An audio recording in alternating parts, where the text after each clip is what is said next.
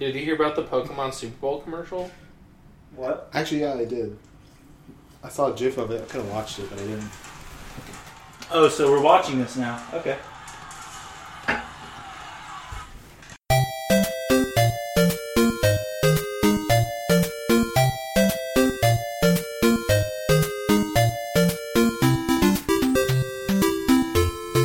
Hey guys, this is Thomas. This is Taylor. This is Ryan. And we're back again with another 3 Dudes, 1 Blog podcast. This episode is for the week of January 25th. And we don't have any more beer because I drank it all. We drank it all. We drank it all. Game day. Game day. And by game day, we don't mean football. We mean board game day. We mean board games. Woo! So many board games. The best Such time. The best kind of game day. We only played 3 games? 3 games, right? Exploding Kittens. Yeah. Mysterium.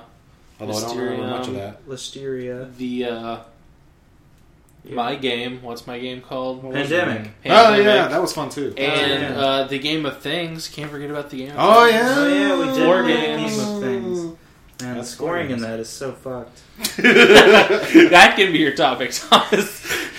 Yeah, I don't think so. The Game of Things scoring system is it is flawed. But It is that is for a different time. Terribly We should flawed. read it again. Maybe we just misinterpreted the rules or something. Well, No. Nicole's the only one who read it. So. Whoa. You know she listens to this? She's going to hear you said that. This is for you. I think she read them fine. I do too. She read them great. You read those rules perfectly. She never listens to the podcast. I didn't think so. So, I think I already said this is for the week of January 25th. What's up? It's the beginning of the year-ish. We This isn't our first one of the year, is it? No. Second, Yeah, We had the first recorded one, right before Land War. So, which was great. we've made it back. You missed out. we survived We all survived. the biggest land war in a decade. Yeah, it was. It was pretty cool, actually. It was a lot of fun. How accomplished do you feel as a member of staff to know you put on such an awesome event? Were you on staff 10 years ago? Or were you? No. Did you even attend 10 years ago? No, I was not staff 10 years ago, nor did I attend. I don't think I started going to Landmore until 2007, 2008. I would have been 13 or something. Talk about ascending the ranks. Well, 10 years ago, I would have been 14. So, I started going when I was There you go. 15. You're such a baby. Yeah, I think I probably was one of the fastest transitions from attendee to staff. Because you got good taste in music. well,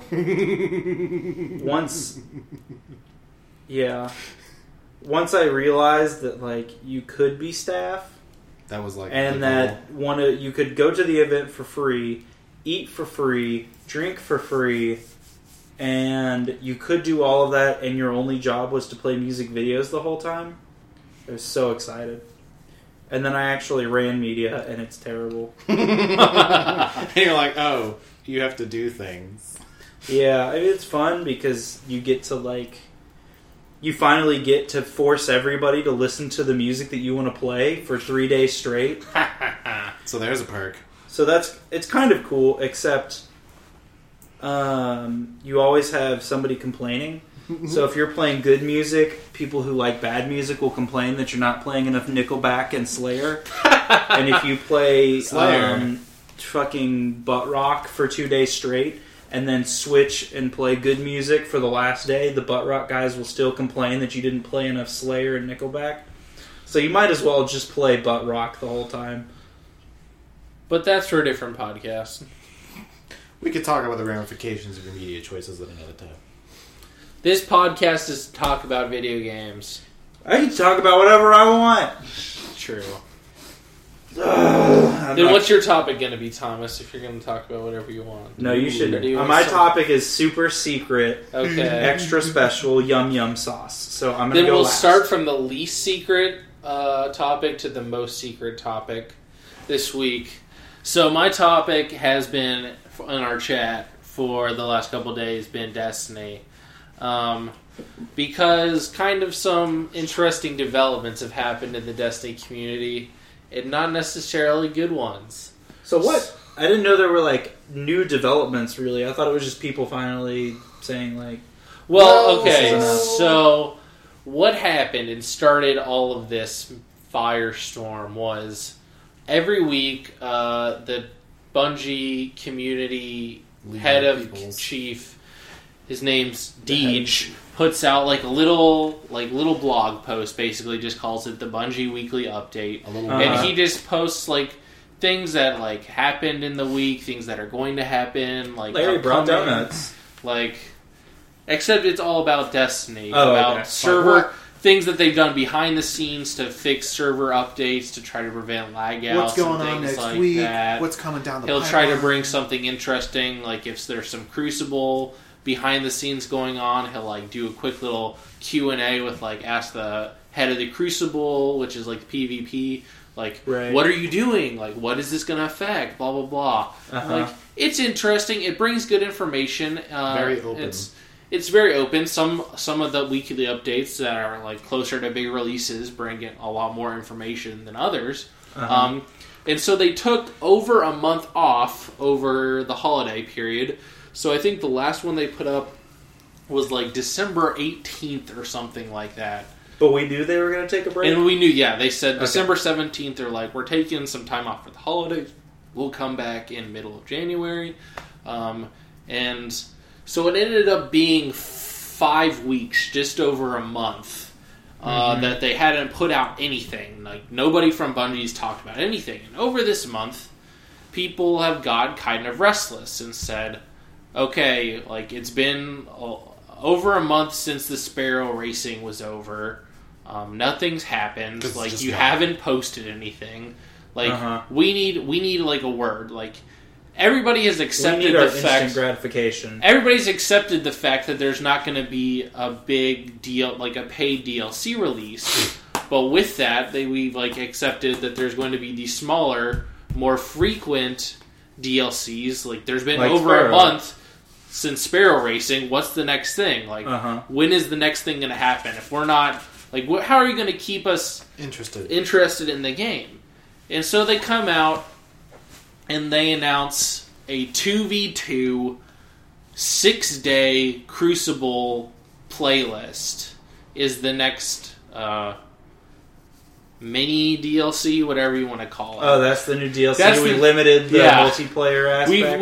We've added one new multiplayer game type for 7 days for Valentine's Day because it's 2v2, so you're supposed to work together with your best bud for Valentine's Day. So it's called like the Crimson Tournament or something like that. Sorry, that's... And then, so that was kind of a letdown for a lot of people. But one of the bigger things is they kind of lied, like flat out lied to the Destiny community, and that over the past month, Crucible in general, there's been a lot of weird things. Like, there's been a ton more lag. Like, people have been lagging out. People are just glitching across the map because their connection's so bad. And Crucible used to run really smoothly. And so a lot of people were saying, what did they adjust the matchmaking criteria? Instead of being connection-based, did they switch it to a skill-based more? Because all of the games have all of a sudden became highly competitive. You couldn't just, like, play any game. Like, there was no major lopsided games. All the games went from, like, one team. Like, if you get paired with a team, like, highly skilled versus a team that's just less skilled, which sometimes happens. Right. Those games disappeared. Every game is down to the wire, but the connection just went down the shithole. So everybody's like, they must have gone to a skill-based matchmaking. And they've sat there and said, no. We didn't do that. You're all just a big bunch of dumbos. Yep. And then they come out in the weekly thing and said, we didn't want to tell you we did that, but we did it. And so now everybody's really pissed and saying, one, you broke Crucible because you can't even play it now because it's so laggy, and two, you lied to us. Can't they just, like, do a location-based plus and a skill-based? You would think, But it seems like they haven't done that. Like, right now, they came out and said pretty much it was... The main focus is solely skill-based, and that's it. Like, that's the main criteria. Uh-huh. And so, a lot of people are really upset. I watched 2 of the main YouTube guys, Destiny YouTubers, both put out videos basically saying...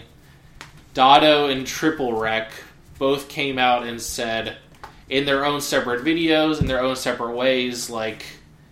Destiny is dead! They said, like, we both love... Like, they both said they love the game, they want what's best for the game, but right now, they're tired of the game, and they're going to start playing more different things. And Dotto's been doing it for a while. I haven't seen Triple Wreck do anything like that. But both of them basically have said, like, there's no real reason for you to keep playing the game right now, so you should go play other things if that'll make you happier than playing Destiny. Mm-hmm. And so I've kind of been in this stage for about the past 2 weeks or so of, like, I want to play Destiny for, like, the small things that I keep finding fun, but at the same time, I feel like going back just to do the raid is somewhat a chore. Like, once I get in the raid and I'm going through it with a decent group, it's fun, and it reminds me of how much I love Destiny and all the great things it has. But getting in the game, trying to find a fucking party of 5 people is so damn hard, and I hate it. And then I get in the game, and then we can't even beat, like, the hard raid. I mean, I'm at the point where I can do the normal raid, like, easy, and all the groups I join can do it easy. Now I'm trying to do the hard, and, like, that's really challenging to get a good enough group together of random people to do a 6-person raid. And I want to do it because I've only beaten it 4 times, I think. You've only beaten it 4 times. The whole raid through 4 times. I've beaten half of it, so I beat it... On hard mode? Yes, on hard mode. I was going to say, I think you've done it. I've beaten up to Oryx probably like 20 times on all the hard across 2 different characters. But like beating Oryx is really challenging with a bunch of random people. Mm-hmm. And so I've started going and like playing other games. And then one other development that was really concerning is Kotaku wrote an article this week talking about the Great Destiny Malaise. Man. But it kind of just going on the same thing about there's no reason to be playing Destiny right now. But the more concerning thing is leaks from Bungie that internal employees don't even have an idea of what Destiny 2 is going to be. And I'm starting to get the feeling that Destiny 2 is not going to be released this year. Uh-huh. Or if it is released this year, it's not going to be Destiny 2 in a new game. It's going to just be another Taken King DLC release. Uh-huh. Which wouldn't necessarily be the worst thing in the world. Because when Taken King came out, it was awesome, but I can't see Destiny surviving in the long term if they just release a major DLC. I think they need to release the equivalent of Destiny 1, take it for what you will, of how much content it originally had. Well, like, they need to release a game that contains 30 new levels and 4 new areas that we've never been to before. Not just 1 new area, 10 new levels, and a new raid. So if Destiny's going to survive on the long term, I think they need to release a full game content, not just a DLC content. Uh-huh. Well, how does that make you feel? I hate it. I love Destiny. So here's the thing that confuses me about a lot of MMOs. And it's one of the things that not only turns me off to them lately, but also makes me want to play them to a degree. Like, it's the weirdest thing. on the one hand, you have the people who are at the end game. Like, think about any MMO at the end game, and you're just at level cap, you're just doing the things that, like, once you're done with this, there's nothing left to do. Right? Uh-huh. And so while they're doing that, they're interested, everything's happening, they're getting the gear, they're getting the items or whatever. And then once that's over, cut off, basically, because you can go back and do the little itty-bitty things, you can redo some things, you could explore or whatever, but that's pretty much it. So you've got these people that are at this point that are like, alright, new content, let's get this, and let's do this thing, let's get this on, right? Mm-hmm. We need some more stuff. The developers basically say, okay, cool, we released that last month, but we'll see what we can do, let's figure this out. So then 5 months later, they decided to release another little thing. And so the endgame people, because they've been waiting for so long, they've been hyping about this hype, finally play it, burn through it in 3 days, and they're like, alright, what's next? Basically. So on the one hand, I feel like, for the developers, it's got to be supremely hard to deliver that much content that's not only fulfilling, but worth playing that quickly. Mm-hmm. So that's the one hand. Then on the other hand, you have the people that are not at the end game, or people who might not have even started playing this game yet, right? Uh-huh. And so, like, for instance, every time I think, man, I could get back into WoW because I haven't played it in 7 years, I'm thinking, hey, there's like 6 new expansions since then. Look at all that content. So then I play it for a little bit, and then I like get close to even getting towards the first expansion, and I'm always like, this is a lot of work. What the heck am I doing? Like, you know what I mean? So it's just like, what kills me about this situation that Bungie's in, that even Blizzard seems to be in, because WoW subscribers are dropping like flies, is that they have to deliver these really meaningful packs, these really meaningful things that make the endgame players feel like they're advancing, but doesn't put the endgame so far out of reach for new players that no one's going to play. Well, and it's like, I don't know, it's like this interesting juxtaposition of the fact that everyone in Destiny, and including myself, which is why I stopped a while ago, is like, yeah, the raid was fun, yeah, it's awesome, but it just felt like there was a lot of, I mean, like you're saying, when I wasn't even playing when hard mode came out, but at the time, people were still even getting used to the first raid, and it was like a lot of work to get that team together, a lot of work to sometimes Sherpa them through it, because obviously you got the guys that weren't quite as prepared as they think they are, kind of a thing, and it's like, at the end of the day, you think to yourself, that took 4 hours, perhaps next time will be quicker. You know what I mean? Mm-hmm. So, I don't know. It's just... I mean, do you really think people just need new content? Or do you think that there's something that, like... do you really think it has to be a big expansion for them? I think there's a lot of small things Bungie could do to alleviate this that don't seem that difficult. Yeah. They have 2 perfectly good raids, and whatever you want to call... what was the House of Wolves? The Wolf Den. Prison of Elders. Prison of Elders. Words.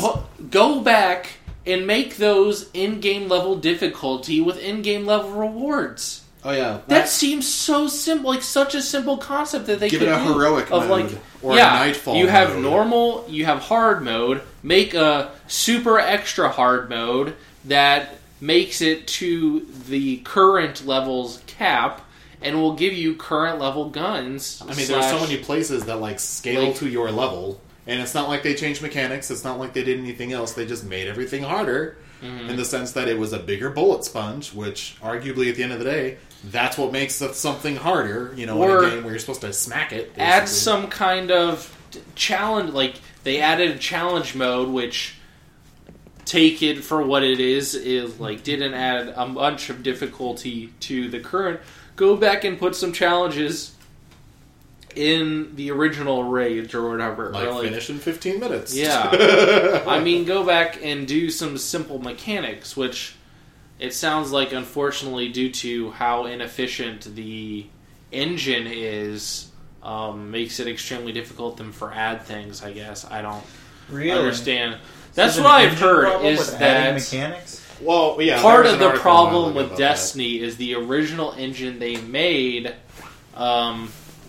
is extremely difficult to work with. Good job. Creating new things is not as simple as just like loading it up. Like loading one part of the world takes like 2 hours, and then changing it takes like a couple hours, and then like finalizing that and saving it takes like a day or something like that Mm-hmm. for it to just like upload into the world or something like that. And so I've heard that's part of the problem with the Destiny 1 creating new areas and why they couldn't create new things in DLC, new areas. Sounds like a bunch of crybabies. And so one article that I did read, potentially to help Destiny going forward, would be for Activision to step in and say, we don't like where this is going. We think you need help. We're going to bring in people to help you. We're going to bring in that Assassin's Which Creed made people. me... well, that's not Activision, but... Oh, yeah. That's fine. I was going to say, wait a second, that doesn't sound right. So, like, my original thought was... Sledgehammer and Infinity Ward when... Oh, man. Infinity... That would be too funny. No, not Sledgehammer itself. But, I mean, Activision has a history of doing this. Teams. When Infinity Ward was kind of crumbling in, like, that mess of the guys wanting to break off and creating Respawn. The two main guys, whatever their names, and they got sued by EA and all that stuff. But Infinity Ward was, like, in a major crisis mode, and Activision stepped in and said, here's a whole second team in Sledgehammer. They're going to assist you, and, like, we're going to finish Modern Warfare 2. I mean, arguably... And so those two ended up tag teaming together and got Modern Warfare 2 out on time with whatever Call of Duty, like, however you value Call of Duty. It was a good game. Plenty of people like Modern Warfare 2. I mean, arguably, that wouldn't really be that bad of a thing, considering... I mean, just because the people in question are okay, I mean, it'd probably be a better idea to get Treyarch, since they seem to be a bit more in the esports. Well, they don't need to take some... I mean, I don't think they're going to touch Infinity Ward or Sledgehammer or Treyarch. They're on their own thing, doing their own thing. I know. But they have plenty of other studios that, I mean, they bought out PopCap and destroyed that, take all those developers and send them up there. They're not doing anything. Yeah, they're making Garden Warfare 2. All I know was just, like, obviously they could put people on PvP while Bungie actually does the world. Take all the people from, what was the eyeball, the studio with the eyeball? Insomniac? Yeah. Not Insomniac. That made all the original Tony Hawk. Neversoft? Oh my lord. Take all the Neversoft employees, send them up to Neversoft Seattle. was dissolved like 2 years ago. Well, they still have employees probably on the payroll. Send them up to Bungie. I mean, it seems like there's so many different, like... I think Bungie just needs help. And I think sometimes I wonder if the Destiny community is just not the most butthurt community in games right now. I'm going to go ahead and say it. Okay, my argument against that is while the Destiny community is one of a small, loyal fan base. I mean, arguably the vocal part of the community is definitely people that are Destiny, the guys people complain about Destiny not because they hate it. The people that are complaining about Destiny are complaining because they love it. And they want it to be as good as, like, it can be. I've stuck with Destiny because I see the potential that it has and how great of a game, and how great of a game Bungie will never realize. At this point in time, I can't argue with that. So what? They've made the best mechanical shooter that I've ever played. They did. Playing the game is just awesome. But, the game itself around it is just the shittiest wrapping paper that you could ever imagine wrapping around the best present. It's like the clear wrapping paper my wife bought for Christmas. Oh. So, what they need to do is to revitalize their community. Yeah. Which will appease high-level players and low-level players alike. Is introduce a new mechanic that forces everybody to replay the entire game. Is what's going to happen. Well, just do the World of Warcraft thing. Time now we have, just introduce a new class. Then the people that love to play are like, oh, what? I gotta play the game with the panda now. And then they replay the whole game. Boom, there you go. 120 hours. You're welcome. Okay, first of all, well, that's what a lot of people. A lot of people expect that's what Destiny. If that's what they did for Destiny 2, they would win everybody back. If they released a new class with 3 new ability trees, and like a new player plus whatever, like everybody would immediately come back and like play through everything with that character. Like that would happen 100%. The problem is that they can't even put their thoughts together for 5 seconds to tell us anything. Like to say, I mean, for all Maybe we know, they're just not sure yet. For leaks, is that Destiny 2 has got postponed to potentially out of this year, and we don't even know what Destiny 2 is going to be. Mm-hmm. Which, when you don't even know what Destiny 2 is going to be, and when it was originally supposed to launch in September, and now that's been delayed to an undisclosed, like an unknown date, they don't even know. They just said, it's not going to happen in September, that's for sure. Maybe it's not as bad as it sounds. Maybe it's not like, we have no idea what we're doing. Maybe it's more like, alright, well, we don't know what it is, but it could be one of 3 things, but we can't say that, because if you tell the community anything, they're going to latch on to it and assume that that's what it is. That is very possible, but the one assumption that I'm making is that we know for a fact this almost exact same thing happened with original Destiny, and that a year out of launch, they just the whole thing, erased the whiteboard and said we're starting over, and that's why Destiny 1 was a cluster.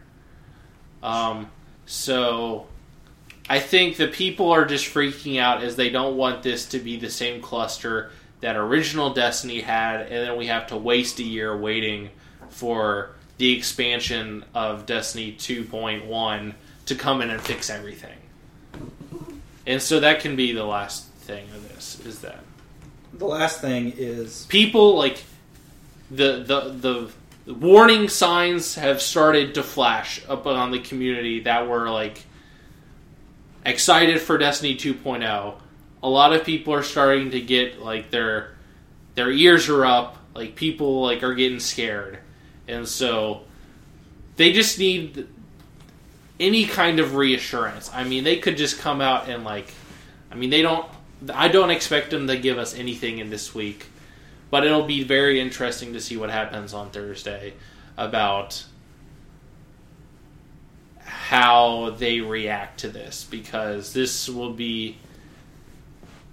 I don't want to say this is a make or break moment in Destiny's life cycle, but I think the next couple weeks can determine the fate of where Destiny, its community... I mean, the game that whatever they're going to come out is going to come out this year. But what community is left by the time it comes out is nearing a tipping point, in my opinion, and I don't want to see it tip the wrong way. I will make one prediction. That if you quit Destiny, as soon as they announce a new expansion, you'll be right back in. Also, if you want to play an MMO that shows you how to take a game that kind of flopped and make it great, just go play Final Fantasy XIV. Which just had a great year in 2015. And looking to be a really great year in 2016, too. I didn't even know it was still happening. Yeah, you should play that. Such a World of Warcraft. Oh, I haven't played that in a long time now. All right, Taylor, what's your somewhat mystery topic? Well, somewhat related topic in the sense of, like, people kind of playing things and people kind of, like, feeling like they're a little time constrained almost. Not necessarily to, like, specifically hone in on it, but Polygon recently posted an article that was along the lines of, like, the top 5 games that we're all looking forward to, and, like, just listed each person in the 5 games that they're kind of thinking, like, in 2016, I can't wait to play X. And I would say a lot of them had very similar games, and now that's obviously a small slice of humanity, but I'd like to argue that most of the games they listed were AAA. Most of them are games that a lot of people are hyped for, like The Division, Dark Souls 3, Cuphead is one that I hear a lot of people talk about in terms of the indie games and stuff like that. And, you know, there are a lot of titles coming out, like Uncharted 4, Mirror's Edge, the new Mirror's Edge game, and stuff like that a lot of people are very hyped to play. Mm-hmm. Just like how this past year we had Fallout 4, we had Witcher 3, and all that kind of stuff. So, what we were talking recently about, like, and we talk about a lot, like, how we don't always have the amount of time we think we do for games, and sometimes we feel like we miss titles and stuff like that. Mm-hmm. And I find it interesting that still yet, after saying that, and even after reading that article, like, to myself, I was like, oh man, what 5 games am I going to play this year? And that's how I phrased it immediately in my head. And it was like one of those slip moments where I thought, oh man, wait, am I serious? Like, is that really all I'm going to have time for, basically? Because when you line them up, and especially when you put things like, I don't know, Dark Souls 3, that can only take, like, a month to play, let's be honest. And then The Division, if it's going to be something that's close to Destiny again, that means that's going to be a time sink and a half. And then there's, let's see what else has come out this year that I was actually kind of excited about now. It's slipping my mind. Uncharted 4, that's going to take some time. For and Glory. Stuff like that. For Glory, or For Honor. For Honor. For Honor, whatever it is. Like, there's a lot of games coming out that I can imagine myself sinking a lot of time into. Last Guardian. No Man's Sky, which I'm kind of excited for. You think The Last Guardian's going to come out this year? That's cute. But Kojima's going to work on it. It's like... What made me pause to a degree, and I'm almost trying to remember what the heck I was reading, because there was a quote along the lines of, like, we have almost an oversaturation of the industry. And I'm not sure actually off the top of my head if it was the movie industry I was reading about or if it was the gaming industry. But basically their thought was, we've got this oversaturation of just, like, very solid and good titles, which this applies to both of those industries, really. So, and people come through and they think, okay, I'm just gonna, I'm gonna do this, I'm gonna do this, I'm gonna do this, I'm gonna do this, I'm gonna do this, and then they line these things up, and then it's, do we actually hit those marks? Do we actually make it through these titles? Do we actually make it through all these adventures, basically?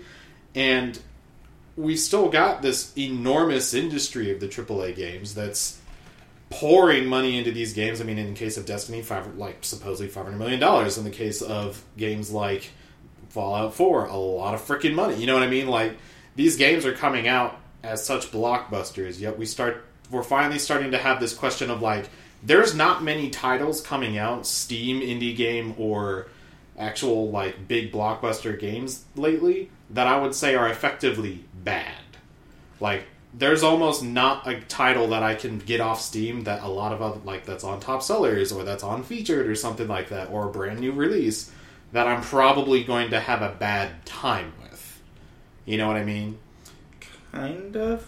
Basically, what I'm kind of driving towards is, do you think, like, it's kind of a really weird and generic idea, but, like, do you think we're kind of reaching this tipping point of where perhaps the industry is going to change a little bit, in the sense that people, people put all this time, this time into these games, like Destiny, but it's only one title out of the hundreds that are released in a year. And some of those are games that have, like Kickstarters that ask for $1 million, $800,000, $5 million. Games that come out with huge budgets. Like, sooner or later, people are going to start, as businesses, investing less money in these things because less people play particular games, or particular franchises, kind of a thing. Like, as that happens, do you think that's going to be, like, is that going to be bad? Is that going to be something that's actually going to be noticeable or affecting people? Or is that just, is the time constraint of people and the fact that they don't always want to play every single game that comes out, or play the blockbuster and maybe play the small games instead or something like that? Is that necessarily going to affect the overall quality of titles? Or are we just going to have another one of those moments where, like, the small games are taking over, like Soma and Her Story and all those things that everyone's been talking about for months, even though these AAA games are still bought and still played and all that kind of stuff? That's a very broad topic. I think that people will continue to talk about the indie titles, a la Her Story, a la whatever indie movies like, I don't know, Inherent Vice and stuff like that. Yeah, that are really great. But what's going to continue to rake in all the money is the Transformers / Call of Duties of the world. Mm-hmm. I mean, what we see in the gaming industry and what we see in the movie industry right now is the big budget companies stick with the cookie cutter games that they know sell well. Like EA continues to make Madden every year because they make buku bucks off of Madden every year, and Activision makes Call of Duty every year because they make buku bucks off Call of Duty, and Ubisoft makes Assassin's Creed every year because they make insane amounts of money. Well, they skipped a year. Skipping a year, right? Actually, wait, are they? That's unannounced. It's rumored they're skipping this year. They're skipping. They have to skip. They're skipping. After the past 2 games that were bad and meh, Hey, they've probably everything I've heard about Syndicate is that it was good. Really? I heard that Syndicate nothing. was the I've most heard nothing. fill-in-the-blank Assassin's Creed of all time. I've heard that is the most Malaise Assassin's Creed. Malaise, is that the word of the week? That is the word of the week. Also mayo. The most Malaise word of The most mayo game. The most mayo game. So, you can come I up think, with. the 2 ways we Lots of see mayo on it. It's cool. companies make... There's the 2 main ways to make games this year are spend a lot of money on a game and make a bunch of money on a game because you know it's going to sell well because you make a good game. Or you see these really small teams that make these really small games, and we see this in the movies is like people a movie will pop up each year that was like made on a shoestring budget of $1 million with unknown actors and just comes up out of nowhere, and it doesn't have to make as much as Madden does to make like a same amount of return on investment and the stuff like that. Mm-hmm. If you only put in $20,000 from 2 men working on a game for a year, and then Her Story comes out and like becomes the game of 2015, and like it doesn't have to sell like Madden to make the same amount return on investment as EA puts into Madden every year. I think we're at a. I don't think we're at a point where the gaming industry is going to change. I think the 2 established models of monetization of either you have to have you're on one scale or there's no middle ground. That's the awkward moment right now. Is either you're a very small scale developer who makes a game as cheaply as you can and hope that it comes out like rises above all of the indie games that come out, or you're one of the major developers and you make a major game that you know is going to sell well. I mean, there's a reason we don't see many games like Ubisoft coming out with For Honor of like, we haven't seen this game, like a game like this, in a long time. I don't even know how to describe For Honor. It looks kind of cool. I think it looks so dope. I think it's a really risky move. I mean, we don't know how much Ubisoft is putting into it, but they have and that's what all these big companies are scared of. Is can we afford to put $50 million in a game when we don't know what it's going to do? When they know they have reasonable expectations for a Far Cry. They have reasonable expectations what they can expect for Assassin's Creed. They know this is how much we can make it for, and this how much is what we'll get out of it. You know, I kind of agree. I think really at the end of the day, a lot of the things that sometimes come out of my mouth, and honestly, are kind of perspective problems. Because when you think about it, I mean, for every franchise I can name that seems like it's been stumbling lately in terms of like quality or in terms of I suppose fan reception. I don't know what the right word for that is, but like how people are seeing the game, how they're playing it, and what they actually think of how the game turned out, regardless of how good or how badly developed it was. Mm-hmm. Like for every franchise of those I could name, we can also name ones that were either critically acclaimed or very much so popular. Like for instance, Just Cause 3 seems to be like crazy for whatever reason. I can't hear the bad stuff because all the noise that's coming up from people about how great the game is, for instance. And then on top of that, you also have the fact that like those small for every great indie game that we've been talking about in terms of like the success story about the money that they got out of it or the money that they put into it, there's another 30 or 40 games that either were hyped that weren't good, or games that didn't quite land as they should. So maybe at the end of the day, it's just a perspective issue. It just seemed to me like these large franchises that I've played for the longest time, and these companies that I've followed for the longest time, seem to be having a bit of a rough patch, and I just wonder how they're going to counter it, or how they're actually going to get around it. Because it's one thing to just be like, hey, our next annual release not only is better, but it's also by a different team. But it's also another thing entirely to say, but it's really better this time. It's not just us fixing the crap that we broke last year. It's actually better, kind of thing. Mm-hmm. Well, I think that your franchises have to disappear after a while. So no, I agree. It would be sooner or later. There were franchises that were popular back in the NES days, in the Super Nintendo days, in the PlayStation days, and not a lot of franchises last this long. Like our franchises like Call of Duty, Modern Warfare, or not Modern Warfare, Medal of Honor. Medal of Honor is pretty much already gone, but your Call of Duties, your Halo, your Gears of War, your Uncharted, your Killzone, these are franchises that have been around for over 10 years. Mm-hmm. And I think I talked about this in one of our looking towards 2016. Yeah. 2015 was all about the perfection of a genre. Yeah. And I think that 2016 and moving forward, at least for a few years, is us seeing games like For Glory or For Honor and Horizon Zero Dawn and new IPs from these big companies to build the franchises that will last another 10 years. That's what I'm kind of getting at, in the sense of I'm just agreeing that at some point those are gonna go away, right? There's only so many Call of Duty games I can play before I start remembering, hey, this is exactly how the last one played. And sure, the last two have been all about how the exosuit kind of changes your movement and all kind of stuff, but it's gonna get boring sooner or later.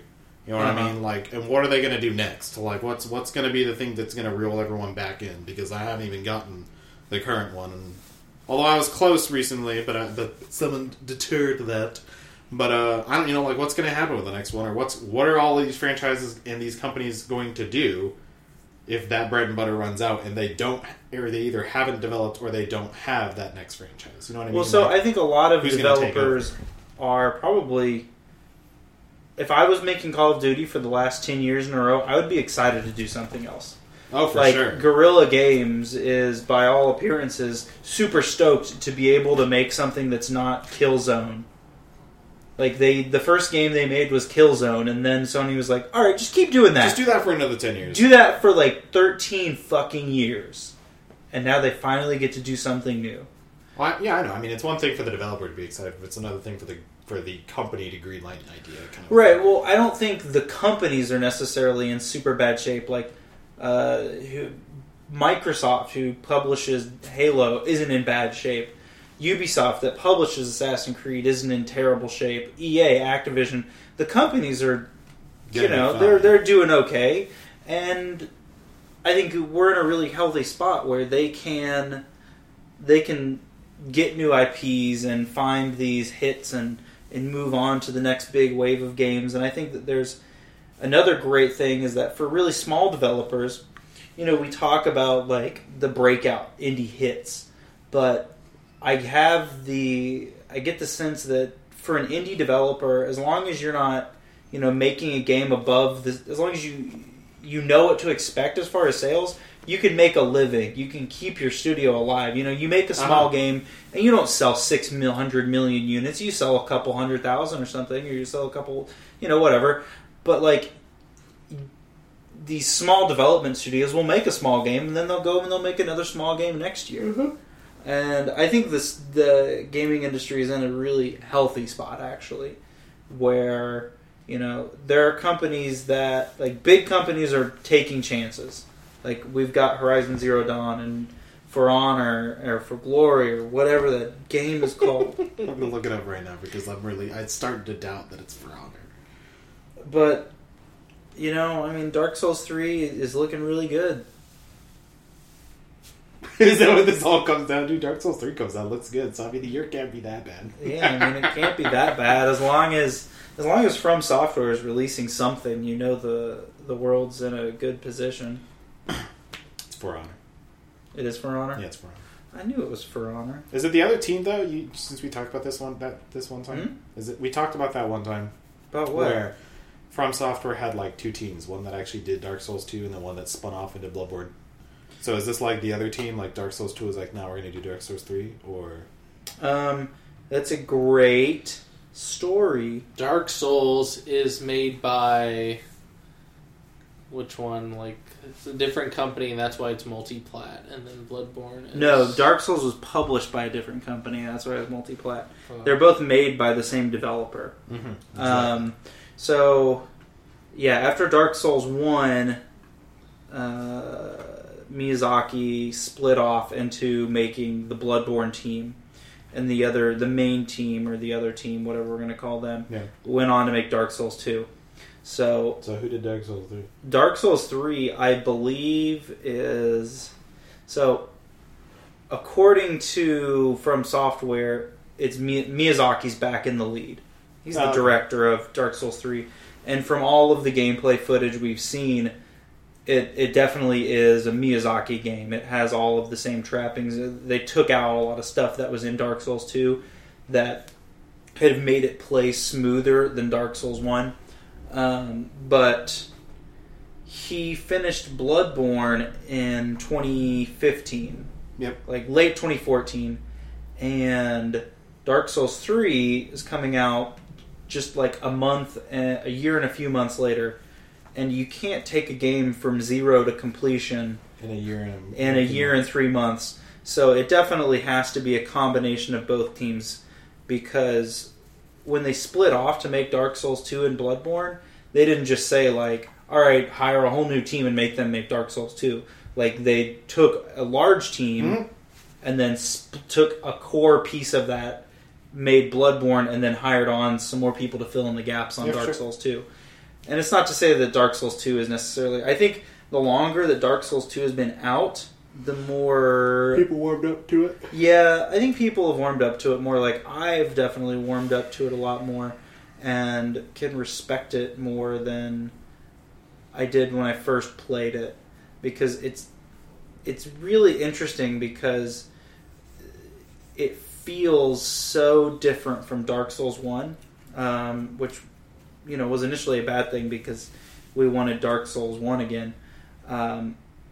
But it's different enough in ways that aren't necessarily bad that you can enjoy it. You can enjoy it and respect it. But anyway, I was just curious. I thought that was something I'd ask about for 2 seconds. Anyway, so that was my topic, I guess. Yeah, you guys should really play Dark Souls. I've played Dark Souls 1 for 15 minutes. Yeah. The first 15 minutes they're okay. So Thomas, what's your super secret sauce? So what is my super secret yum yum sauce? I've actually been playing Dark Cloud 2. Yeah. On the PlayStation 4. It's a PS2 classic. I remember having that game, but I don't remember playing that game. It's really cool. I've been playing it, and I'm reminded of like the PlayStation 2, like, the Xbox 360, PS3 days were like the glory days of the shooter. Mm-hmm. And I think that the PS2 days were the great glory days of the 3D JRPG. Oh, Crash. Do what? Ratchet and Clank were back in then, weren't they? Yes. That was a fun game. Man, Jak 2 was good. So, actually, my topic is... I've never played Dark Cloud 2 before. I played the original. But I never got the second one because when I was playing those games, I was like... It was this really great time where the internet shopping wasn't so big. And every day I was like 13, 14 years old, and I had no money. And I would go on ebgames.com and eBay and just like look and see what kind of game I could get for $5. And so it was really great because you could just go on ebgames.com and I would get like $20 for whatever reason, and I could get like 6 games. And Dark Cloud 2 was one of those games that I got. And it was, or Dark Cloud 1 was one of those games that I got. Yeah. And it was really fun. They're super cool. Like it's like this dungeon crawler where you gather resources to build towns and cities, kind of like Fallout 4, except better. Because this actually has like a system that lets you build shit. And so like you'll get this village, and you'll start gathering people from around the world that you need in this village. Like you need the gardener so that you can have crops, and you need this guy so you can do this. But the gardener won't live next to this guy, so you need to make sure that there's enough room between those two. But also there has to be, whatever. Like there's these complicated sets of rules that you have to follow to do. And it's just like makes me think about how when games do stuff like this, like when Fallout 4 did the base building, and Metal Gear Solid has this, you build up a base kind of mechanics, and you think like, man, this is next gen. Like almost all of these things were done, in older systems, but we just like forget about them for some reason. Yep. Like there was a game, I think it's called ActRaiser for the Nintendo Entertainment System, that did base building and army building like in 1988. Mm. And it was like as robust as the games we have now, just not as pretty.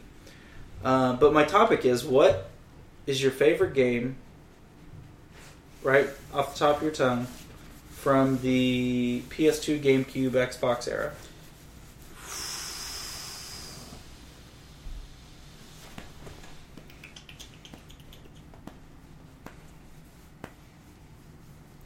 Two titles stick out for me.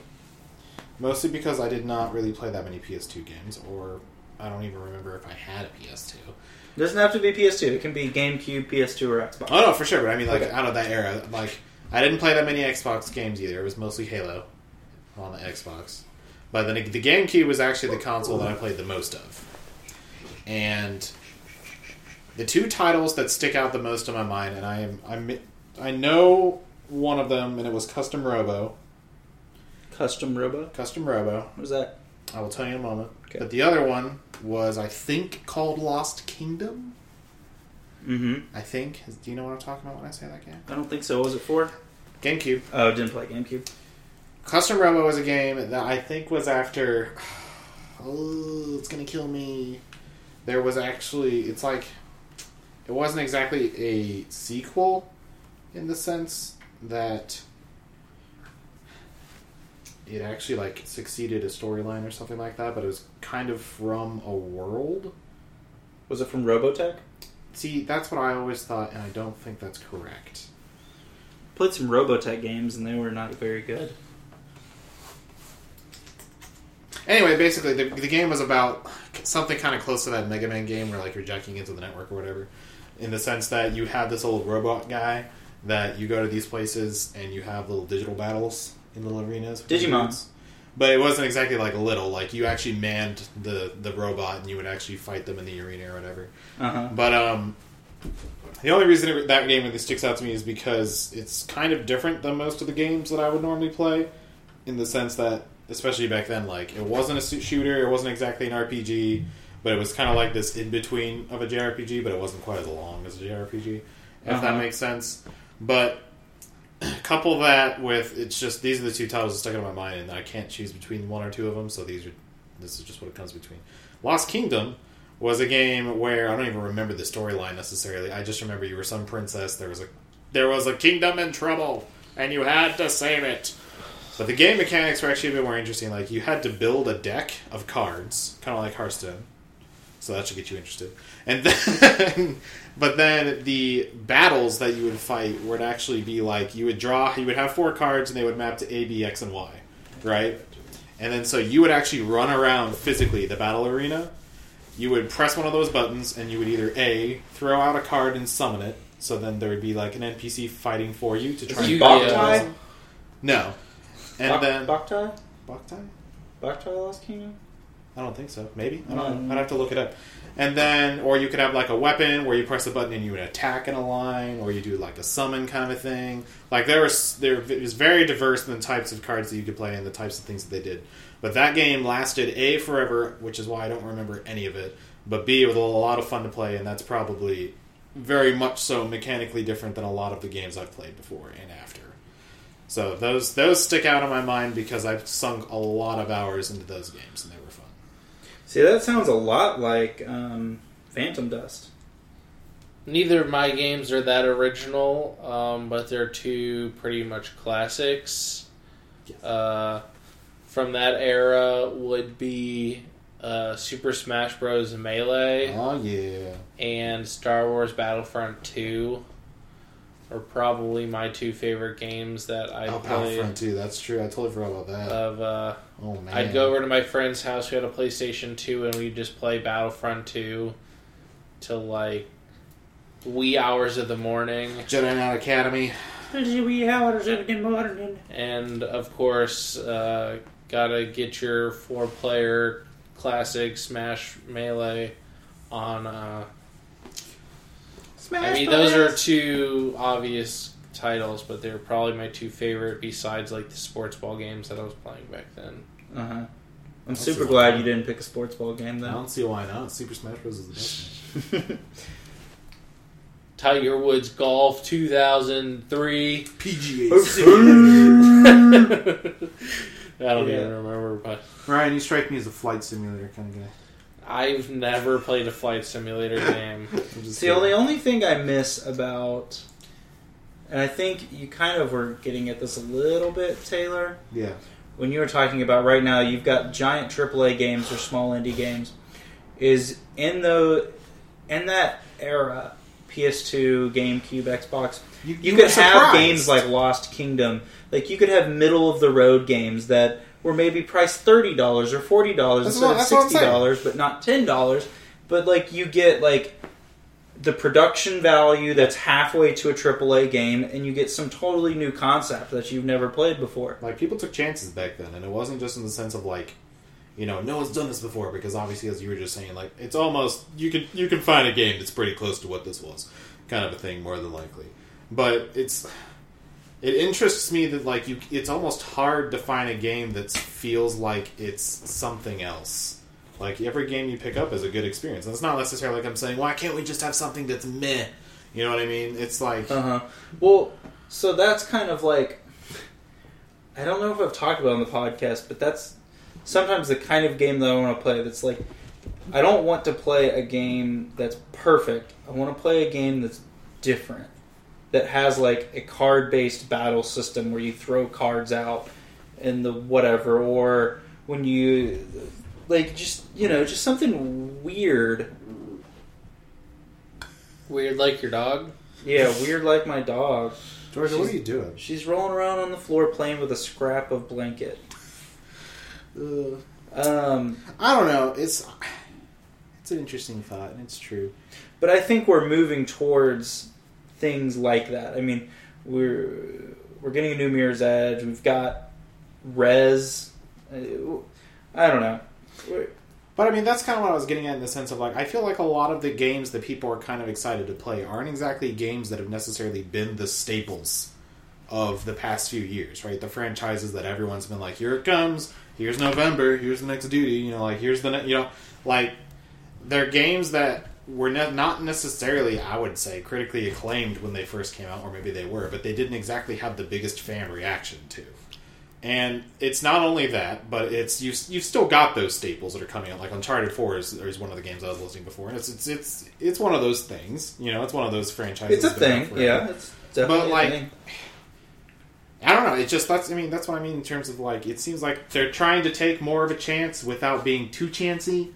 And I wonder if it's not exactly going to go the way they planned, or that they're hoping it's going to go. Like people are still going to be excited to play these games, and it's still going to have a bit of a following. But I don't think some of those games are going to sell nearly as well as the ones that they would normally do. And so, is that going to call into question other things or whatever? I don't know. We'll figure it out. My favorite games Yeah, what are yours? were obviously Disgaea. Yeah. The Hour of Of Darkness. And Time Splitters. I don't think I've ever actually played Time Splitters. Time Splitters was one of my favorites because it was so customizable. Like, you could do whatever you want. So you could make your own maps, or what I would do is, like, make my own campaigns. So I'd, like, make a series of maps, and I had, like, a notebook, and I'd write out, like, mission briefings and stuff, and get people to play and be like, oh, look at this. You're escaping from this, like, complex of pyrotechnics. Like, one of my favorite maps was, I made this map of, like, suicidal pyro people who, like, and you could set all kinds of modifiers and stuff, like people with flamethrowers, and flames would shoot from the walls, and you had to, like, it was almost like a platformer. Like, you had to time it, you had to, like, run and jump and shoot at the right time, and Crazy. it was pretty cool. But It's like Dark Souls for back in the day. kind of, but I mean, it's just really cool because you could, like, customize things. Like, Yeah, for sure. we would make huge maps, and it had really cool guns. Like, there was one gun called the Injector, where you shot people, and if you hit them enough times with it, well, every time you hit them, they would get, like, a little bigger, like a balloon. Blow up. Yeah, and if you hit them enough times, they would explode. Eh. And you could do, like, I mean, I guess probably a lot of shooters have this stuff, or at least had it. Like, one-shot kills and stuff. Like, we would play Golden Gun. Shotgun Sniper. That's a real man's game type.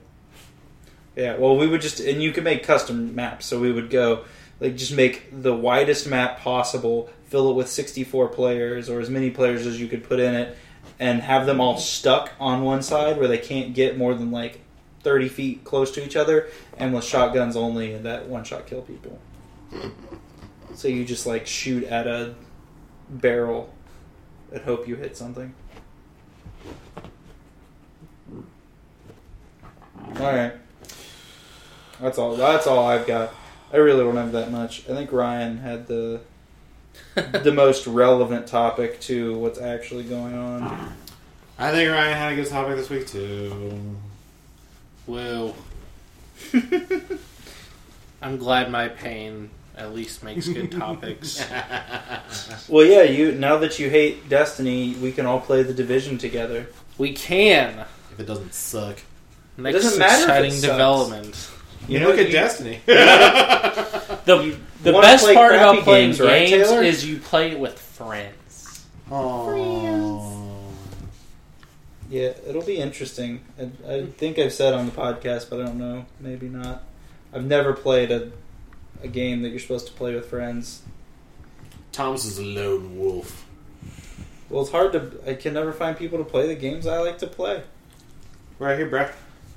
I asked you guys to play Dark Souls. Dark Souls isn't a game you can play with friends. Yes, you can. I devoured Bloodborne. Taylor and I played Bloodborne co-op for like 2 hours and beat half the game. That was pretty intense. We just went from like boss to boss to boss. Aren't you proud? And just shredded. I was very proud of him. Okay. Adios. Your dog was just eating your couch. Don't eat that couch. It's nasty. She had lifted up this underneath little, like, flap thing, and